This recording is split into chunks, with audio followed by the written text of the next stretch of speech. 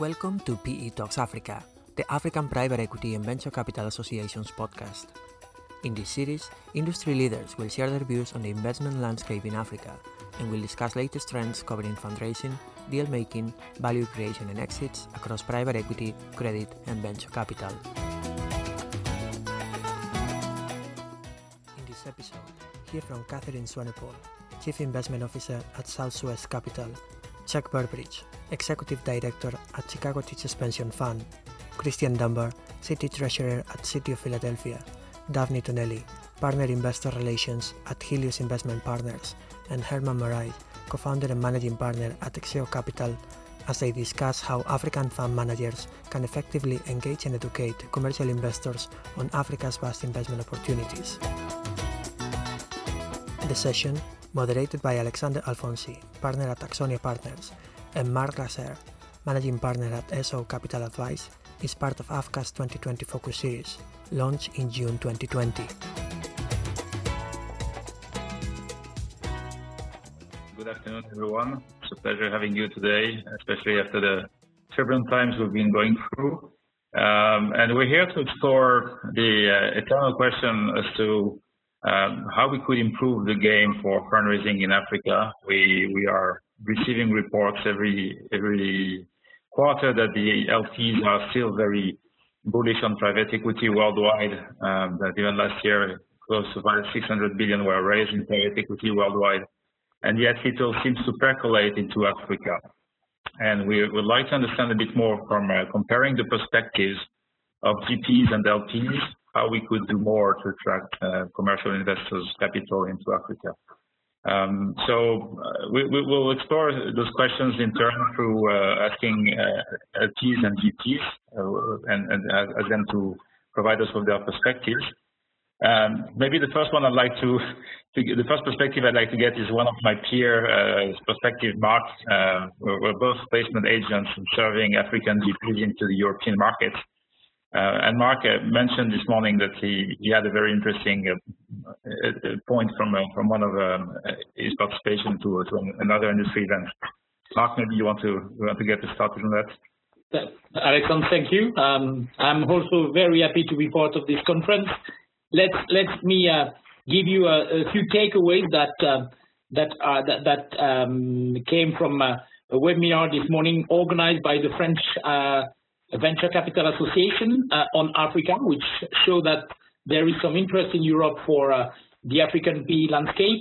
I think that maybe that would be a bit surprising, maybe for the people, but the people being part of the seminar this morning were mentioning that maybe COVID-19 is a great opportunity for the private equity industry in Africa, since the age of the population in Africa seems at this stage, and I'm not a specialist, seems to show that the African continent is not impacted like other continents, the continent where the private equity industry is more mature, like Europe and the US.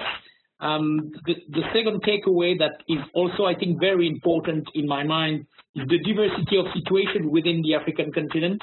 A lot of people are considering that Africa PE has only one landscape, and we have 54 countries and different situations, and the panelists were mentioning the difference between countries that were basically linked with a commodity, like Algeria, Angola, or Nigeria, and other countries where the economy is more diverse.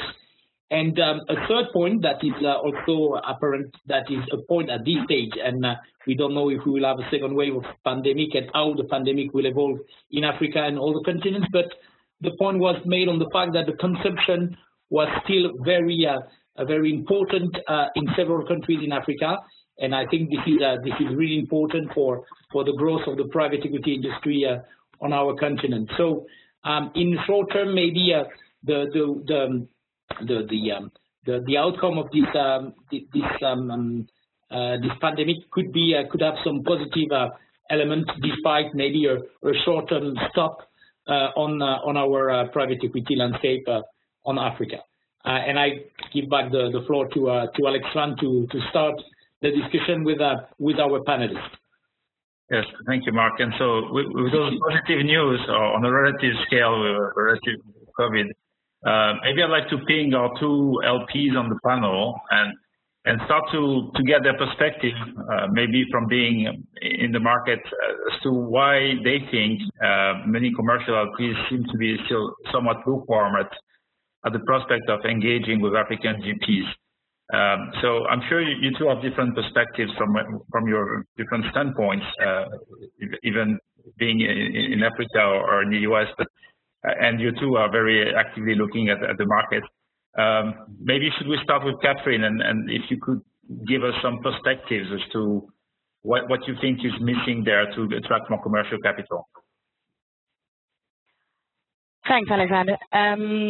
Yeah, so I mean, maybe I'll kick off. I think that the market in Africa is still developing. You know, we only invest in Africa, so it is a slightly different perspective, and it'll be interesting to hear, you know, Chuck's views as well from a very US-centered perspective. But we do speak to a lot of global investors, and you know, the important thing and what investors want to see from their private equity portfolio is returns. So you know, that is a key element. Perhaps in Africa we are still lacking a lot of the detail and the data to show those returns. Again, because the market, the African landscape is still developing. If you look at the aggregated data which AFCA and Cambridge Associates has put out, then the private equity markets in Africa does not seem to provide the returns that stack up with other markets, including developing markets and Asia as an emerging market. But I think that we do need to drill down into that a little bit more detail. And as Mark mentioned, Africa is not just one country. It is 54 countries. There's different regions. Different regions are less or more developed and can provide a different experience or a different opportunity set. And there are, you know, a number of funds in Africa that are starting to show or have in the past shown those returns that investors are looking for. So it's important to keep focusing on returns to show that the African landscape has great opportunities, and to show, you know, investors how you think that you can achieve those returns going forward. And again, you know, the past is not necessarily a good determinant of the future, and there are a lot of opportunities in Africa. It isn't primarily a growth market. It's not really an LBO market. So again, it has different features from some of the more developed markets. But the important thing is to highlight the successes, but also, you know, the learnings, and to kind of provide evidence to offshore investors in particular that Africa can provide competitive returns. Thank you. And Chuck, how would you add on to that, and given your perspective? Well, I think I would add on to that by saying that in addition to looking at Africa as an investment opportunity, that the investors need to look at themselves as investors in their past experience. You know, I think U.S. investors have 100 years of experience of investing in the U.S. and developed markets, and they have been well rewarded for that experience, and so they really haven't had the need or the desire to look outside of what they're familiar with. So so I think you know, in some ways our size as a U.S. investors probably plays against us. And that you know, a recent article with Warren Buffett says you know, when he's investing his money, you know, when you have $300 to $3 billion to invest, it's hard to find investments that are suitable. But when for us, when you're having only $20 million to invest, and then we can find those opportunities and look at them differently. So really, it's been my experience in my career that it's fresh eyes that brings that finds the kind of the diamond in the rough, so to speak, and that it's and I think it takes fresh eyes from the investor's perspective and examine their expectations and opportunities to really to discover what African markets can provide to them. So it's both information about Africa, as Catherine elaborated upon, but I think investors need to look at themselves and what kind of fresh eyes they're bringing to the landscape. As she says, the past isn't necessarily a predictor of the future, but we've had a very successful and comfortable past in many respects, and I think it would behoove us to bring some fresh eyes to the investment environment. Thank you, Chuck. We have the chance to have Daphne Tonelli and Herman Marais from Helios and XO Capital. to GP that have been able to attract money from commercial investors, and I think that a lot of their peers attending this panel would be happy to know the tricks. So maybe, if you don't mind being French, I would start maybe asking Daphne if she could give us not the tricks, but maybe what she put in front of what were the main items she was mentioning when discussing with commercial LP to attract their interest. Yeah, it's a good question. I think Catherine makes an excellent point that our market's really all about growth. So earnings growth is really what drives returns, not leverage. So I think that's a key differentiation between when you look at developed markets, which there's not a lot of growth, there's a lot of leverage, there's a lot of risk in there. So I think some of the risks are misunderstood. As Chuck said, if you're a U.S. investor, you're quite comfortable with the risks in the U.S. just because you're used to them. But certainly, in portfolios that are highly levered in a market where there's not a lot of growth and where you could hit a bump in the road, there are risks associated with that. So I think getting investors comfortable with the risks, certainly the operating environment is seen by some as a risk. So being able to demonstrate that you have the capabilities to navigate such an environment with people on the ground who are very capable of driving the trajectory of portfolio companies is essential. So I think those things are quite important, and really getting behind the numbers and understanding them. Catherine made another good point about the aggregate numbers. I mean, we've done a lot of analysis of how we generate our returns, the amount of alpha that we generate, and on a risk-adjusted basis, how attractive our returns look compared to, to other asset classes, as well as things like U.S. Private equity. So I think you really need to dig into the detail and be able to demonstrate that to LPs. And may I give you the floor and maybe emphasize the point that has been mentioned by Daphne and also Catherine. I think we heard that a lot of LPs, commercial LPs, are not really familiar with the African PE landscape. When you are discussing with commercial LP, are you also teaching them on the diversity of Africa?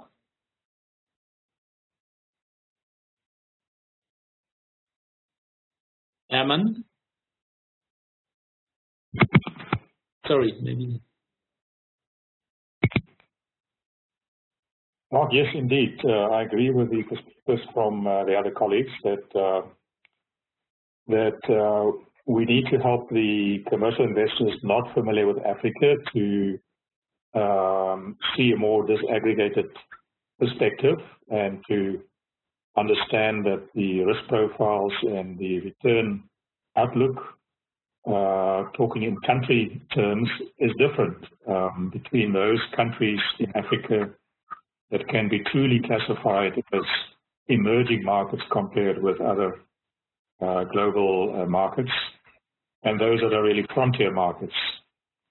To mention only one differentiation to make, but I think it is an important perspective, which we certainly find helps in our conversations and are helpful to commercial investors.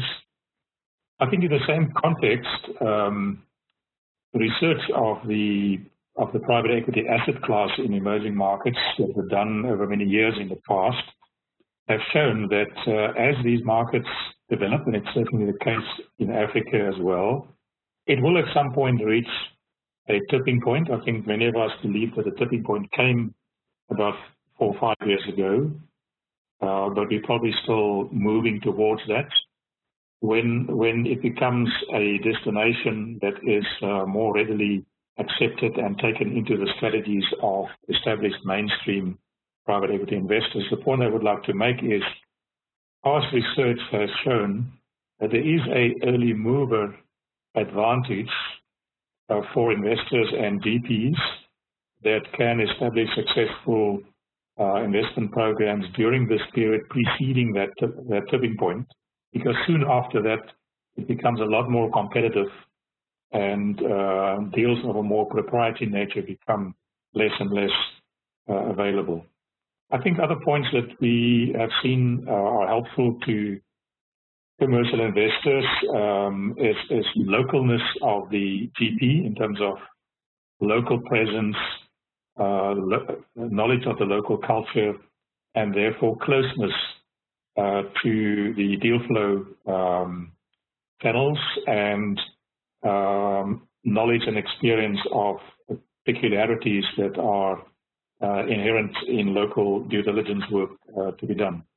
I think lastly, perhaps to mention that we've certainly found among those commercial investors that have strategic interests that are linked to strategic operations elsewhere in the world and that are looking at private equity for a combination of both financial returns as well as an opportunity to become more familiar and get more visibility of the local business conditions and investment opportunities, that private equity can often fulfill a valuable bridge for actualizing that interest with commercial investors. Many thanks, Herman. Alexander? Yeah, thank you. I wanted to ping the GPs again on. So we spoke about the risks there, and I mean we alluded to the specific risks of the African continent, but surely you must be looking at very exciting investment opportunities as well. And maybe that's me and Herman, I'd like to hear a bit more about the exciting investment themes you're seeing and the ones you're promoting to commercial investors that are specific to Africa, and perhaps that they should be aware of. Maybe the same order, Dabney, maybe you want to... Yeah, sure. You know, one of the things that I was seeing in my previous response was, sorry, there seems to be a bit of feedback here, was regarding the growth opportunities in our market.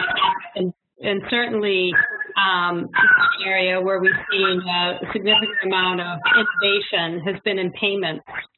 We've invested in 4 payments businesses across our various funds, and we've actually just made another announcement. We haven't announced it publicly, so I can't tell you too much about it. This is an area where there's been a lot of innovation, and really, you've seen that sort of leapfrogging taking place in Africa. So that, I think, is something where there's a huge amount of interest. Renewables is another area where I think there's been a significant amount of interest as well. Thank you, Dabney. And Herman, what exciting opportunities have you seen that perhaps are unique to Africa? Yeah, from a generic perspective, I certainly agree with Dabney. This is certainly the continent and the subcontinent for growth capital investments. That's the name of the game in this part of the world. If we talk sectorally, then of course Exeo Capital has had its entry into the private equity space over the past 20 years with a major focus on the food and agri-related value chains in our part of the world. And I think the experience over the past 10, 12 years has certainly shown and demonstrated the potential and the long-term potential of this sector of the local economy, given the very prominent role that it fulfills in most of the economies of this region. And we've seen that playing out successfully in several of our investments where we were able to generate targeted returns consistently. If one had to look beyond the food and related activities from an Exeo Capital perspective, another sector that very closely aligns with the youth dividend of Africa is education. Private education, the demand for private education is growing at a rate in this continent where the available investment from the public sector is not nearly able to accommodate that demand both at school level and at tertiary education level. So if I had to highlight just one other consumer-related sector, I would highlight the education sector as one that has a great future ahead of it. It has attracted considerable private equity activity over recent years. but we see considerable potential going forward, and it has, of course, certain intrinsic attractiveness in terms of negative working capital, as well as the certain positive factors in terms of the payment behavior among customers through different phases of the economic cycle. All right. Let maybe thanks Herman for the three sectors. Let us be back to the LPs, if you don't mind. And I think we will have here two diverse points of view. How do you think, and maybe Catherine, I will ask Catherine to answer first. Maybe Catherine has a double view here because she's already promoting the African private equity industry in the world. How do you think the investors are familiar with the private equity industry in Africa? And in your mind, how could we, and the AVC is clearly one of the providing, working in that direction. How do you think we could improve the visibility of the private equity industry in Africa?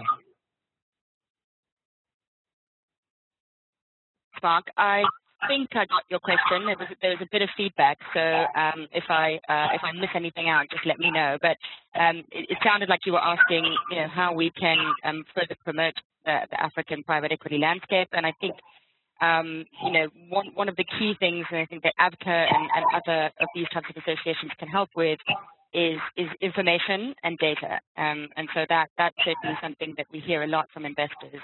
How can we compare Africa to other potential investment opportunities globally if we don't have data on Africa? And we all know data on Africa is lacking. So the more information that we can provide for investors about the opportunity set, about the differences between the markets, about how those opportunity sets differ within those different markets, as we've mentioned, commodity countries different from non-commodity countries, emerging markets or middle-income countries different from lower income countries or less diverse economies. There are opportunities in all of those spaces.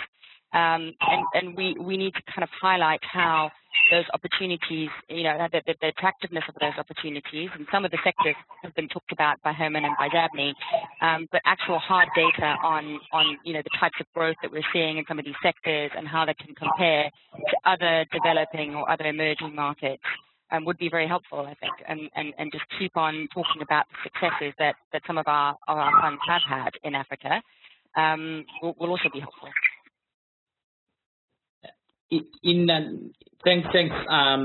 You understand my question pretty well, and I hope that my following question to Chuck will be clearer.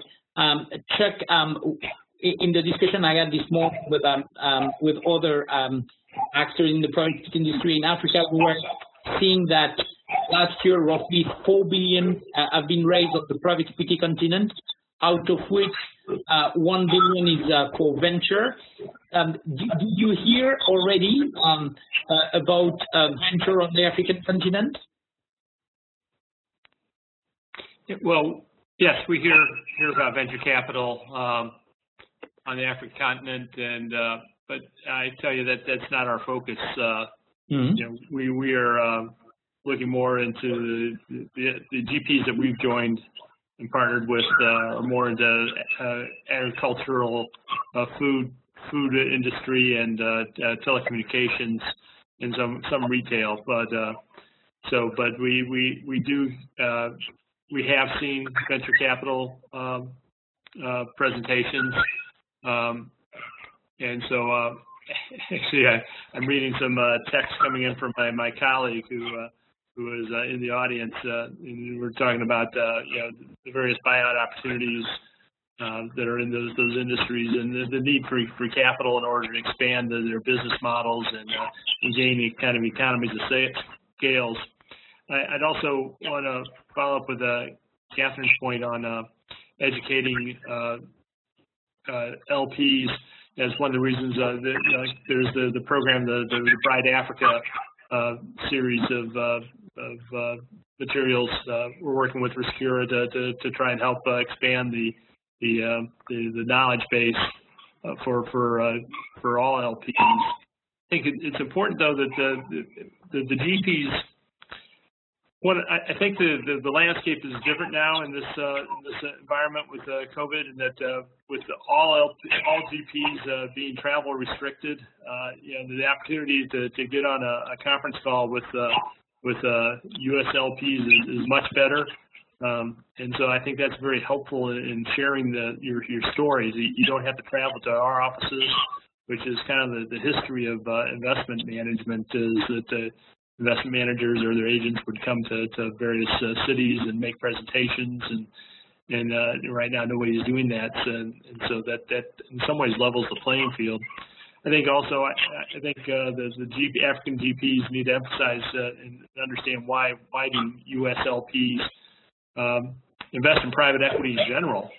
What's the view and the efficiency of the public markets?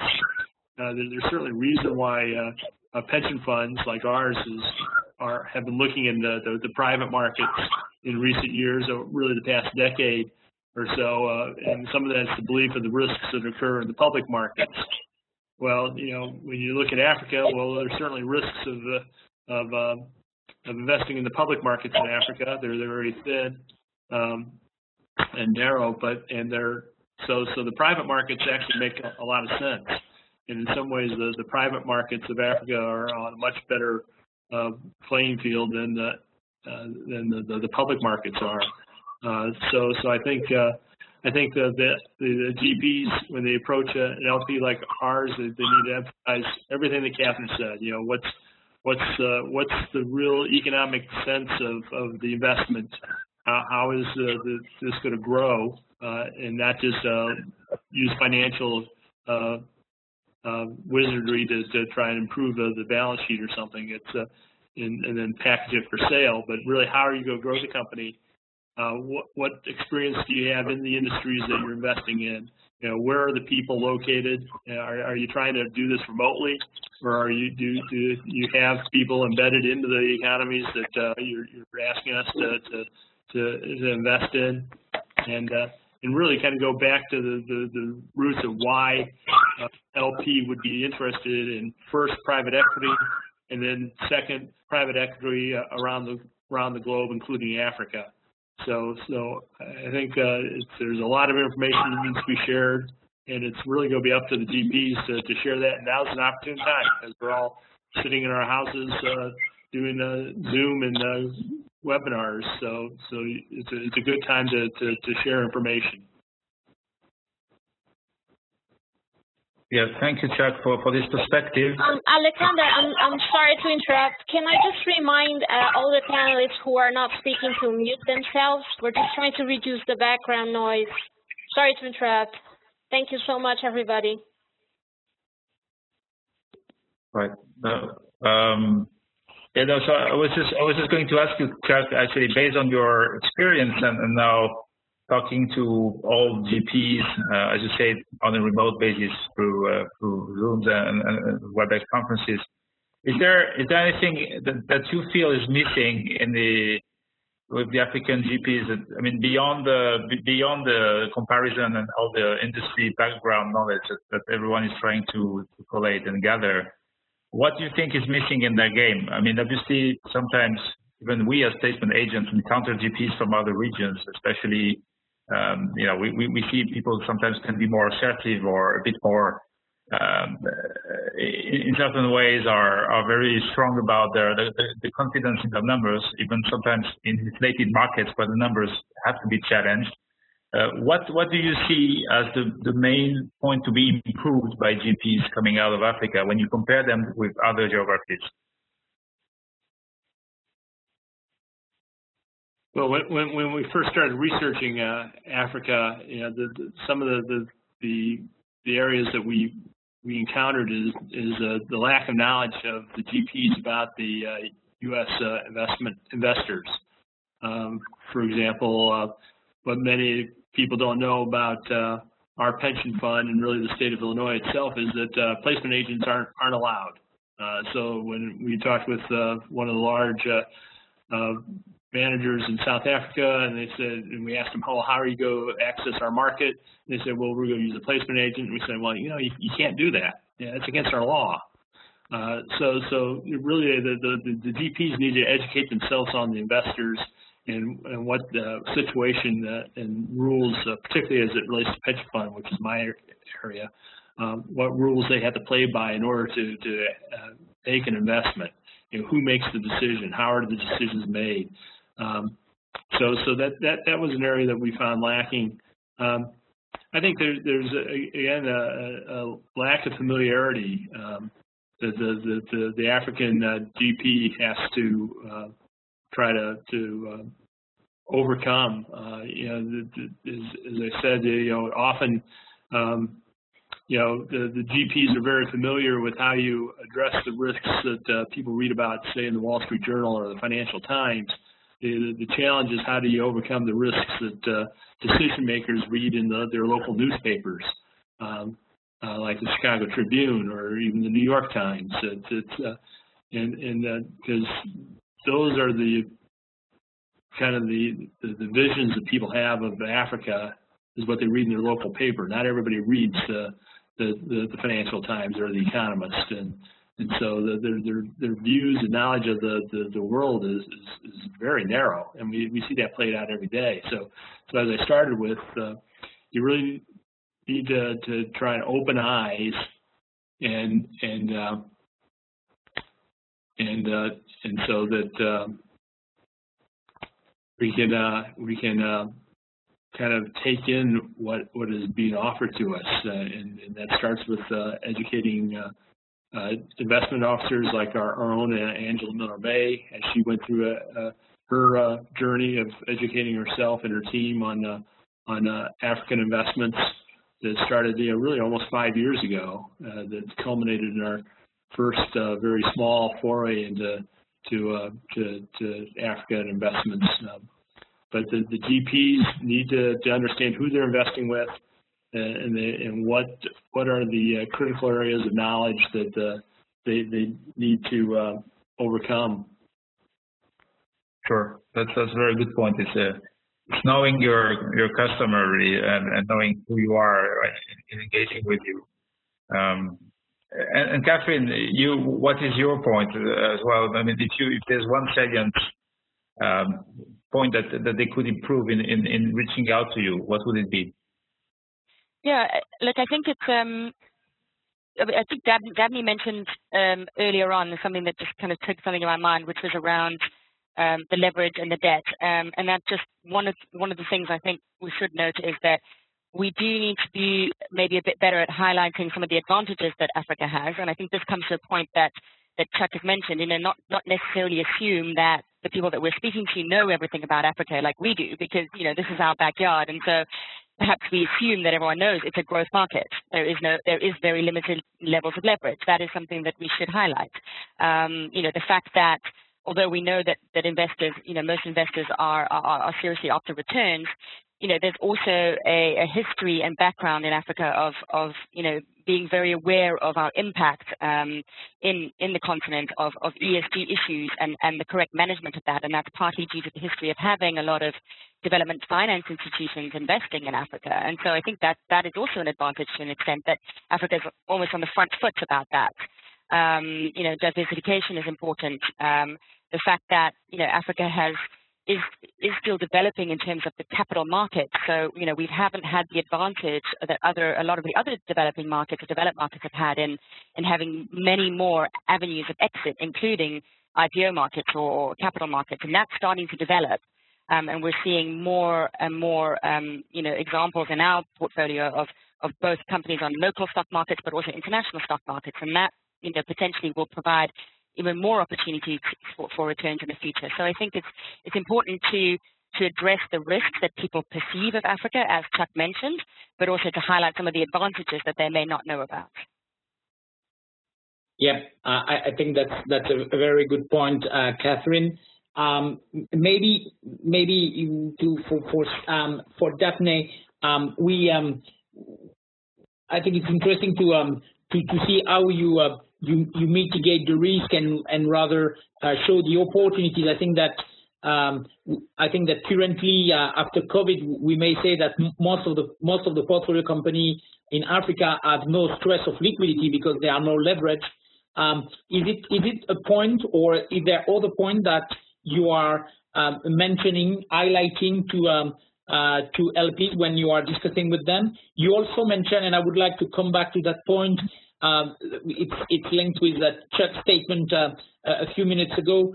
You mentioned in our preparatory discussion, and it's linked with the knowledge of the LP, the importance of consultants. So if you and Herman could elaborate on the merits and the pros of the African private equity market, and also how to say better navigate with LP by knowing a consultant. Yeah, sure.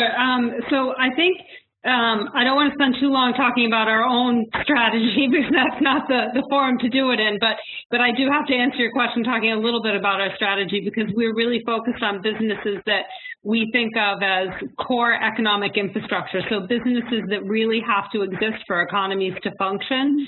So through this period of COVID, we have seen, you know, the importance of investing in these very resilient types of businesses, whether it's agriculture or basic foods, whether it's payments businesses that have been performing even more strongly through this period, or whether it's sort of TMT infrastructure. So think about you know, telecoms towers, because of the need for even more voice and data connectivity. You've got people working from home. You've got people consuming a lot of content from home.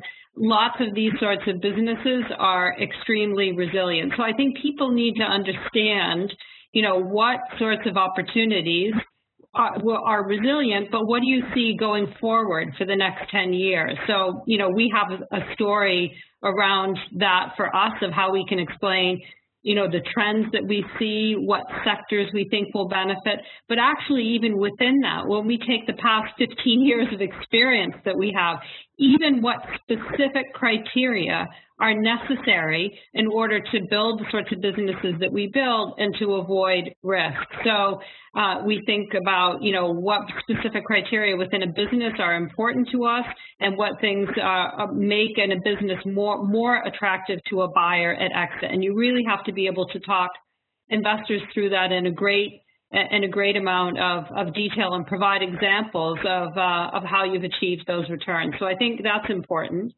And I think on the point about consultants, that's very important. I think any GP raising money, I mean, first of all, you can't ignore the U.S. As Chuck said, you know, a lot of the capital is there, but the most sophisticated private equity investors in the world are there. So they've got well-developed programs where they may have a space for Africa in that.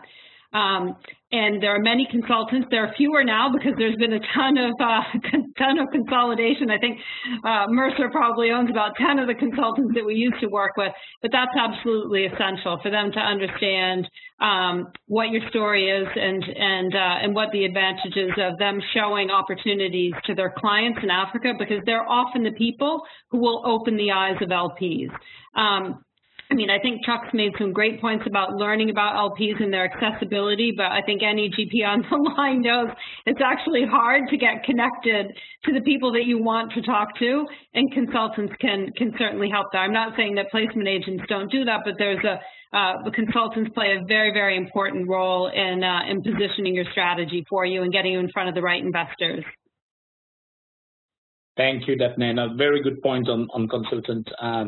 Because it could be ignored. For the sake of time, because it's apparently 2:45 to 3 p.m. British time, maybe and just as a sort of a wrap up, when you had several discussions with commercial LP, what is your experience in a few words? Yes, Mark. I think from our experience, the opportunity to attract more commercial investors into the Africa private equity space is definitely there. From a sectoral attractiveness perspective, in terms of what Africa offers, I think in this conversation we've only made limited reference to where some very attractive sectoral opportunities lie. We've referred to the food and agri sector. We've referred to education, but we haven't even discussed, of course, other growth sectors such as the logistics, other FMCG beyond food, healthcare, and various supply chain related investment opportunities.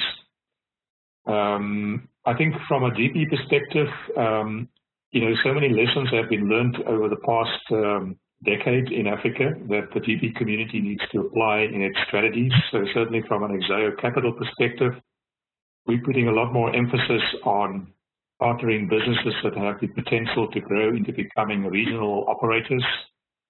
In that way, partly mitigating the currency risk that is such a prominent risk of this investment geography, but also living up to the objective of scale.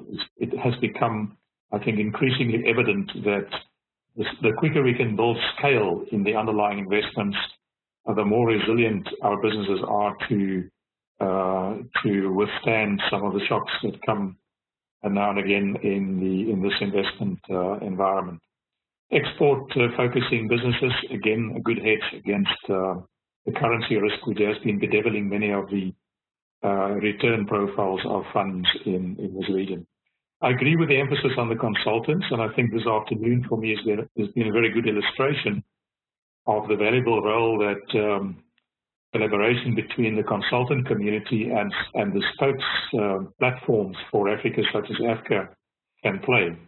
And perhaps it's an indication of a lot more that can be done to forge links into the consultant community and empower them with that necessary knowledge and perspective that they again can convey to address some of the questions and concerns that Chuck highlighted.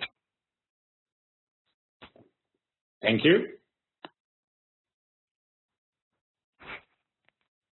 Alex? Yes, if we have time, we would like to pick a few questions from those who received in the Q&A chat room. One of them is, do you see, maybe it's a question to start with, to ask the LPs first, do you see a greater role for direct lending opportunities and funds at the moment, alongside typical private equity funds? Do you see space for that as a means to finance growth opportunities? Have you seen more credit funds on your end, for instance, Catherine? I know you probably see a lot of opportunities there as well. We have seen, I think there are more opportunities in that space. We've seen more funds developing in that space. I guess the big question there is the right risk-return balance and making sure that you're getting adequate return for the type of risk that you're taking. So that's probably one aspect, and the development of enabling infrastructure and having a bit more involvement, perhaps by kind of senior lending, which would sort of potentially accommodate and help drive that market of private credit as well. So not a hugely developed part yet, but it is developing. Mm-hmm. Anyone else wants to comment on the opportunity for credit funds in the market, and is this a rising asset class?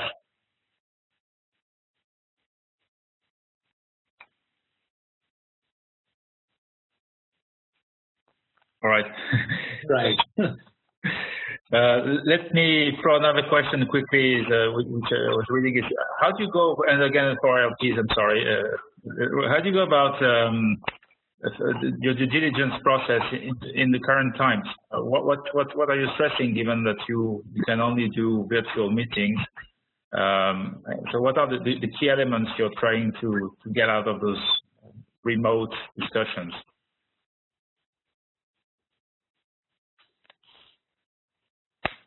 I'm going to see my colleague Angela May on the list here, and she might be able to give you more insight to how our virtual due diligence program is working. She's listed under Angela M. She's the Chief Investment Officer for our fund. She's joined us. If you could maybe direct that to her, she might be able to provide greater insight in how we're doing the virtual due diligence, because we do continue to do due diligence even virtually, and see if you could get her to unmute, or if not, then I just say, up there she goes. Angela? Hello. Hi. Hi. Hi, Angela. Hi. Hello, everyone. Good morning. Did you hear the question? Yeah, I think so. It was about due diligence. We are continuing to do due diligence on our managers that are based in Africa, as well as, you know, all other managers. It's really no different at this particular time when we're at home. So everything is really via Zoom. We are asking all of our managers, you know, during this time, you know, how are they impacted? You know, how are the companies impacted? The balance sheets, the supply chains are critical. You know, the management teams that are in place. So, you know, it's business as usual. It's just via Zoom, and because of our distance, most of our meetings with our African managers are via Zoom and WebEx. And I think, you know, that's going to be something that we're accustomed to because of the travel bans that are in place. But we are actually attending annual meetings. We are, you know, on LPAC committees, so we are very involved in understanding what is going on with their pace of investing, their calling of capital, what they're doing with that capital, and how the companies themselves are progressing through this particular time. Right. And so if I may ask technically, could you go all the way through a commitment into a fund remotely, or I mean, what are legal implications of you going all the way through of the current situation? Well, sure.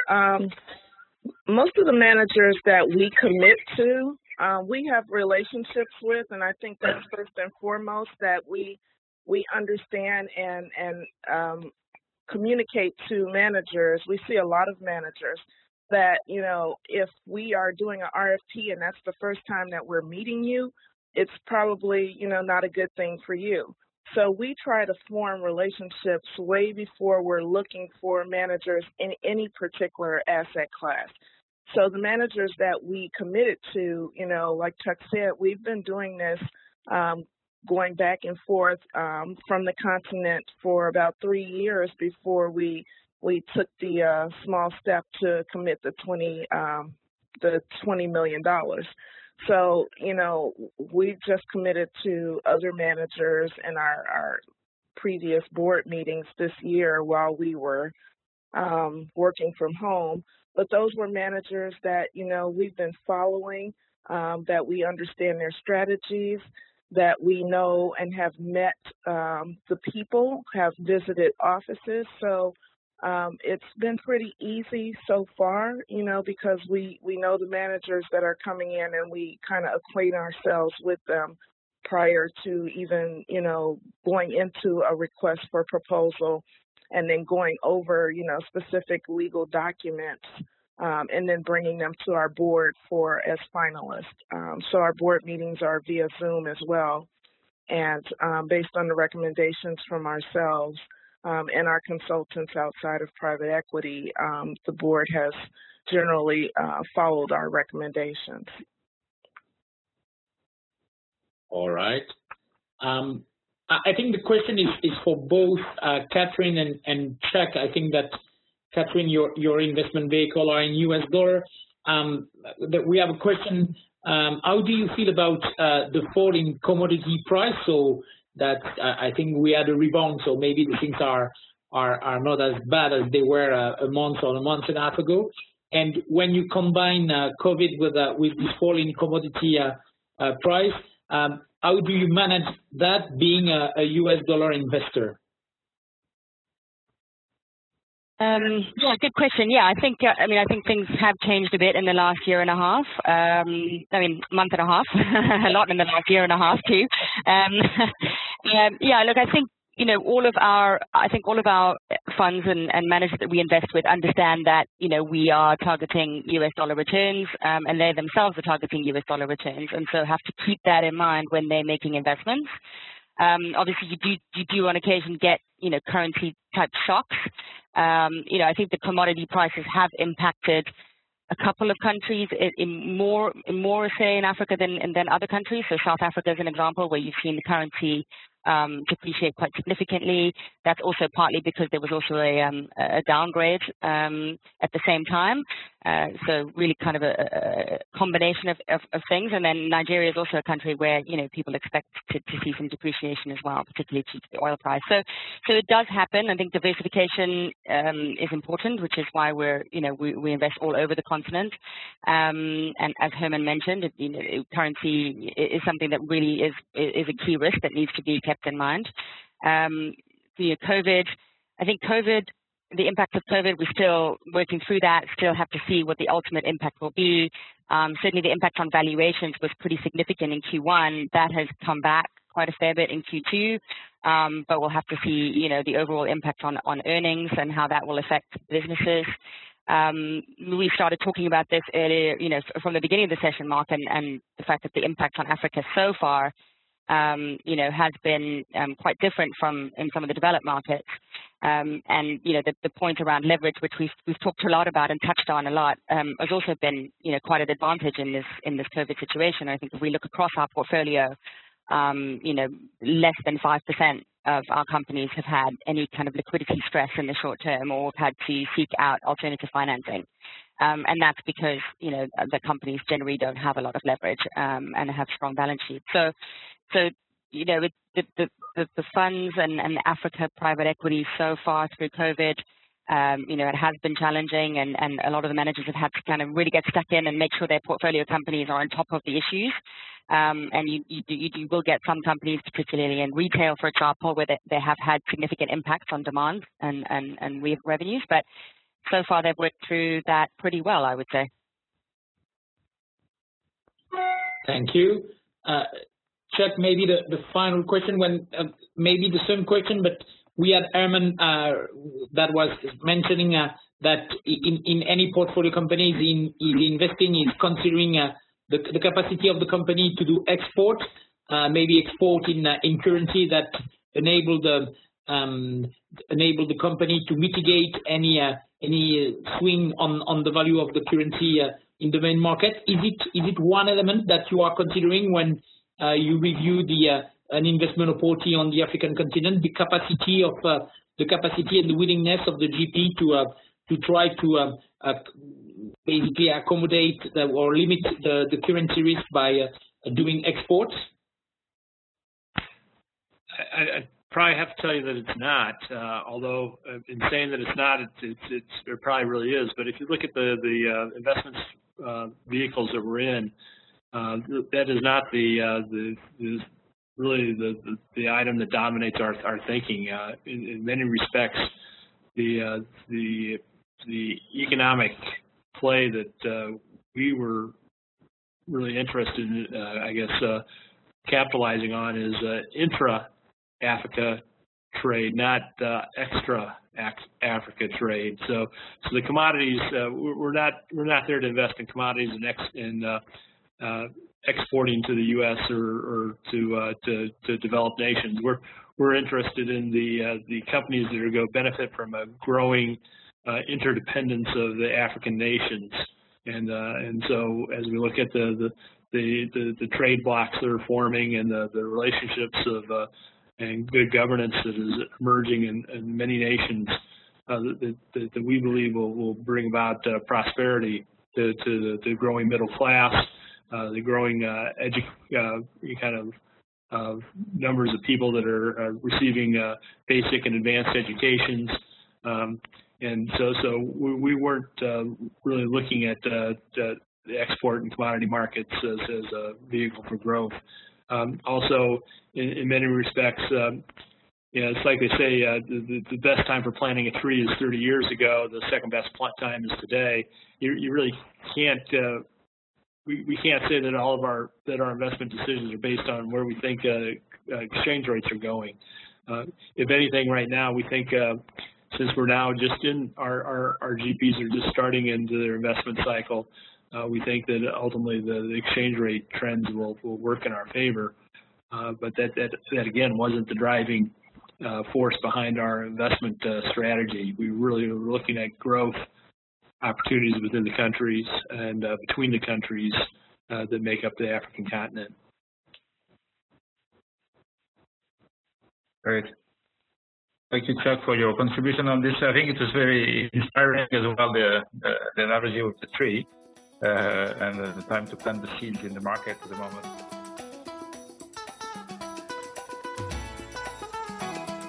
Thank you for listening.